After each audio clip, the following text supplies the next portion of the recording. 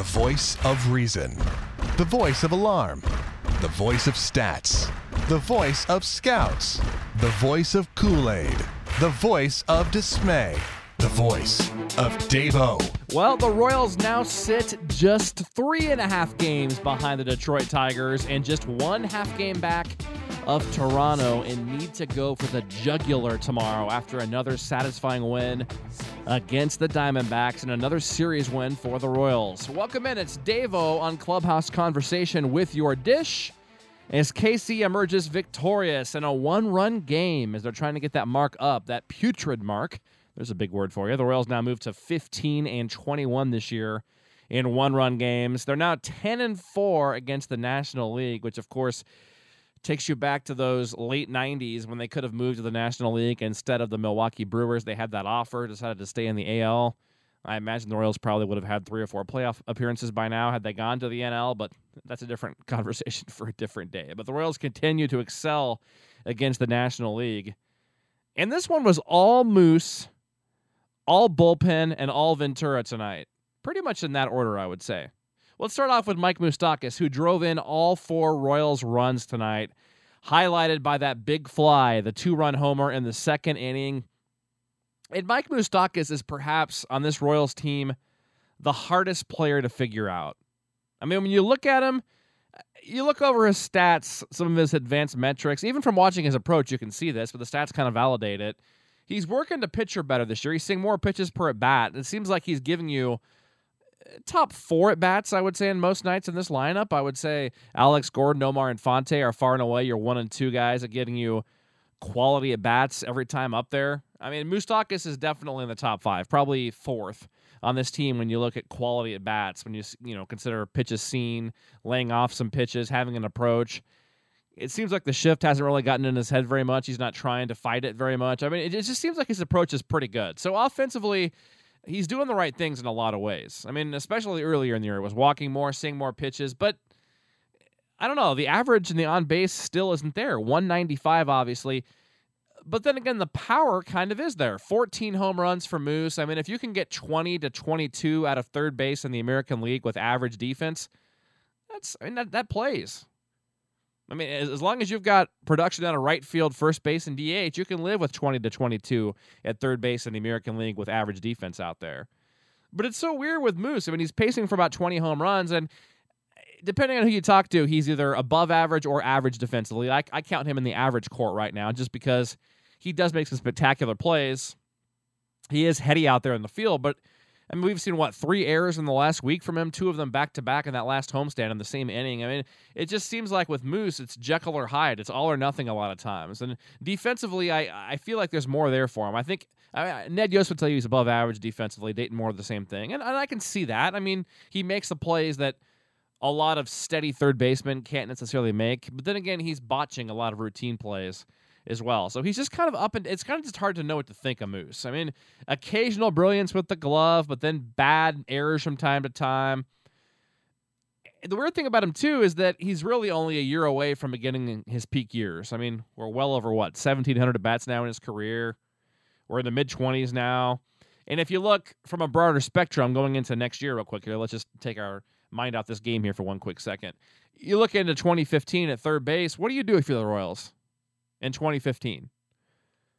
I mean, he's showing you he's showing you just enough to believe that there's more there. Just enough to think that the guy you thought he was is who he is. And I'll always say this. I mean, I saw Mike Moustakas play in Burlington. I saw him play in Northwest Arkansas, and I saw him play in Omaha. Probably saw him 12 to 15 games, probably saw 50 at-bats in the minor leagues. I must have seen 6 home runs. I mean, the way he hit, I mean, it was just ridiculous how can't miss he was when he came up.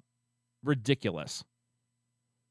More so than any guy I've seen in the last 10 years for the Royals in their minor league system coming through.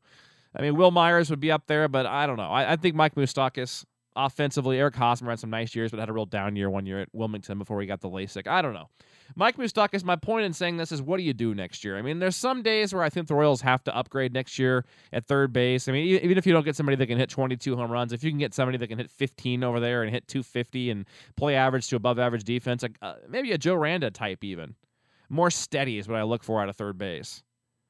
Somebody who can not have near as bad splits, although Moose doesn't really hit righties much better than he hits lefties in the grand scheme of things. But you get the point. I mean, I don't know. If Moose can steady that D a little bit and continue to hit the ball in the ballpark, I mean, if he's hitting 22 to 25 home runs and hitting 200, but makes all the plays, I guess you can live with that as long as you upgrade right field and DH big time next year. So just something interesting to think about. Well, think to yourself. I'd love to hear from you. If you want to send me an email through the website here, you can do it on the Contact Us page or daveo@clubhouseconversation.com. I'd love to read some of your emails and talk to you about that. Twitter @Royals Clubhouse. I mean, what do you think about this? What would you do next year if you were the Royals at third base?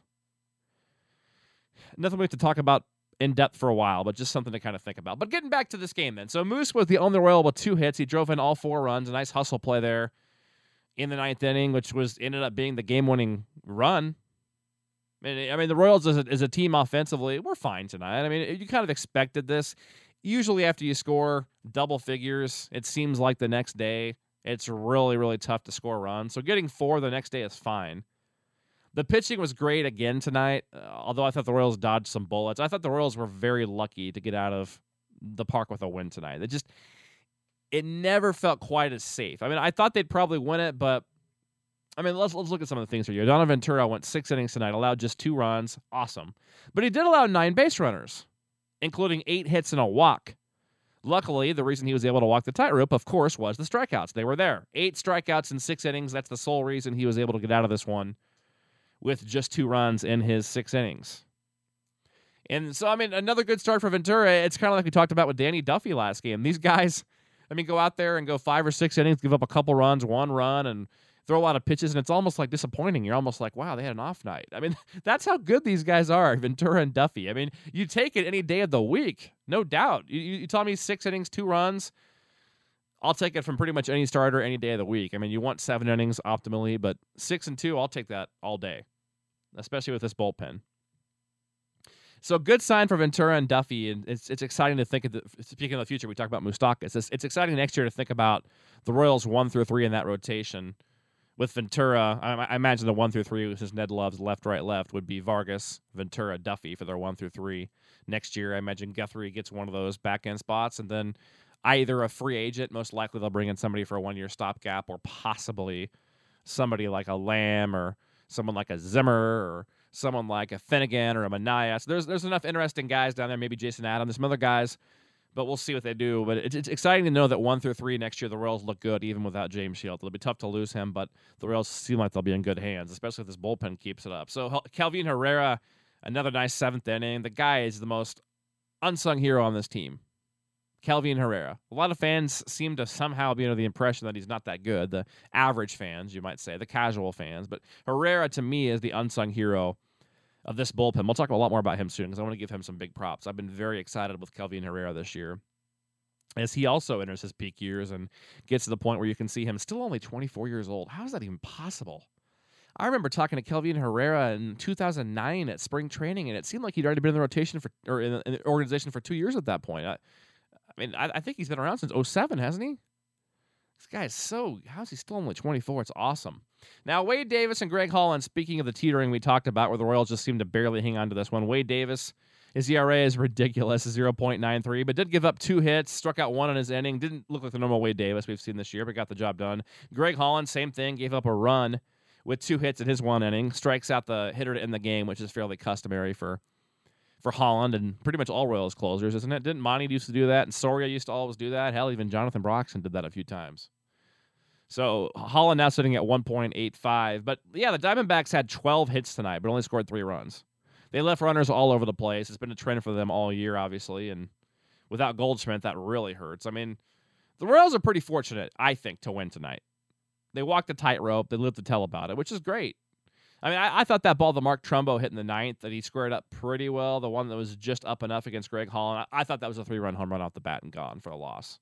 I mean, I had that sinking feeling in my heart, but Greg got it up just enough where the tomahawking didn't work. The ball went to the glove of Alex Gordon for the second out. And speaking of the Diamondbacks, I mean, obviously they're not a very good team, but they're not probably as bad as their record says. I don't know. I mean, maybe they are. On second thought. I mean, especially without so many of their key guys that are injured. But I think the Royals are getting out of town just in time. Let's put it that way. There's 1 game left. No matter what happens tomorrow, it's been a successful road trip and a successful series. You really want to go for that sweep, though, tomorrow. So let's hope the Diamondbacks wait one more day to explode offensively, because they're due pretty soon. I mean, they're due. They're going to start hitting the ball here pretty soon. Let's just hope the Royals get out of town before it happens. So tomorrow's a game still very much in the Royals' favor, and a win tomorrow would be absolutely giant. You win tomorrow, you've won 12 of 15, and you're 5-1 on this road trip that most people are hoping for 3-3 on. I mean, you'd be 2 full games better than what most realistic people said. Now, I said 4-2 on this trip coming in, and they've already got that. They've got 4-2 secured. But, I mean, we're to the point now where if you win tomorrow, like I said, you're 5-1 on the trip. You're within either 2.5 or 3.5 of Detroit, and you're either in that second wild card or a half game out coming home for a huge 7-game stretch, I'm assuming in front of sold-out crowds at least twice this weekend or near sellout crowds. And that gives you a little bit more room for error in that 7 games. I mean, 3-4, it wouldn't kill you. 4-3 is the goal. Coming into that 7, we'll talk about it more tomorrow, but 4-3 is the goal for that 7 games against the Athletics and Giants. But yeah, if you win even tomorrow, even 3-4, then you're still doing okay through that stretch. So tomorrow it's Jeremy Guthrie against Vidal Nuno, who the Royals have seen before with the Yankees, and combined this year, he's 2-7 with the 4.78 ERA. He's been better since coming over to the Diamondbacks in his 5 outings, I believe it is. But 2-7, 4.78. The key to me is 19 home runs allowed in 107 innings. And the home run ball has been huge for the Royals in this series. 10 of their 12 runs last night, 2 of their 4 tonight came off the home run ball. Make it happen one more day against a very ordinary lefty who went to Baker University, by the way, just south of Lawrence. Get that job tomorrow. Get it done. Get fat. It's not a must-win by any stretch, but it's a game you really need. Because the way I look at it, too, the Royals need to go, 31-19, I believe, to get to 90 wins now. 31-19 get you to 90 wins.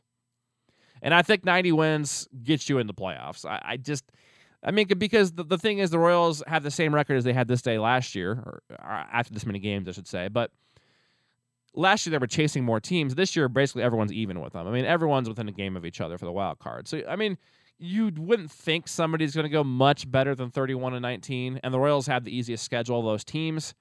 So, obviously, any team in this can say the same thing. Oh, if we go 31-19 or 32-18, we're getting in the playoffs. That's probably true.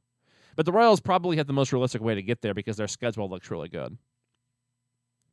And teams like Seattle still have so many games left against Oakland and Anaheim as well, or Los Angeles, or whatever the hell they call that team these days. And then you look in the East. I mean, the East is competitive. Even the Rays down there have been hot. I mean, Toronto's got a tough stretch. So, I mean, I don't know.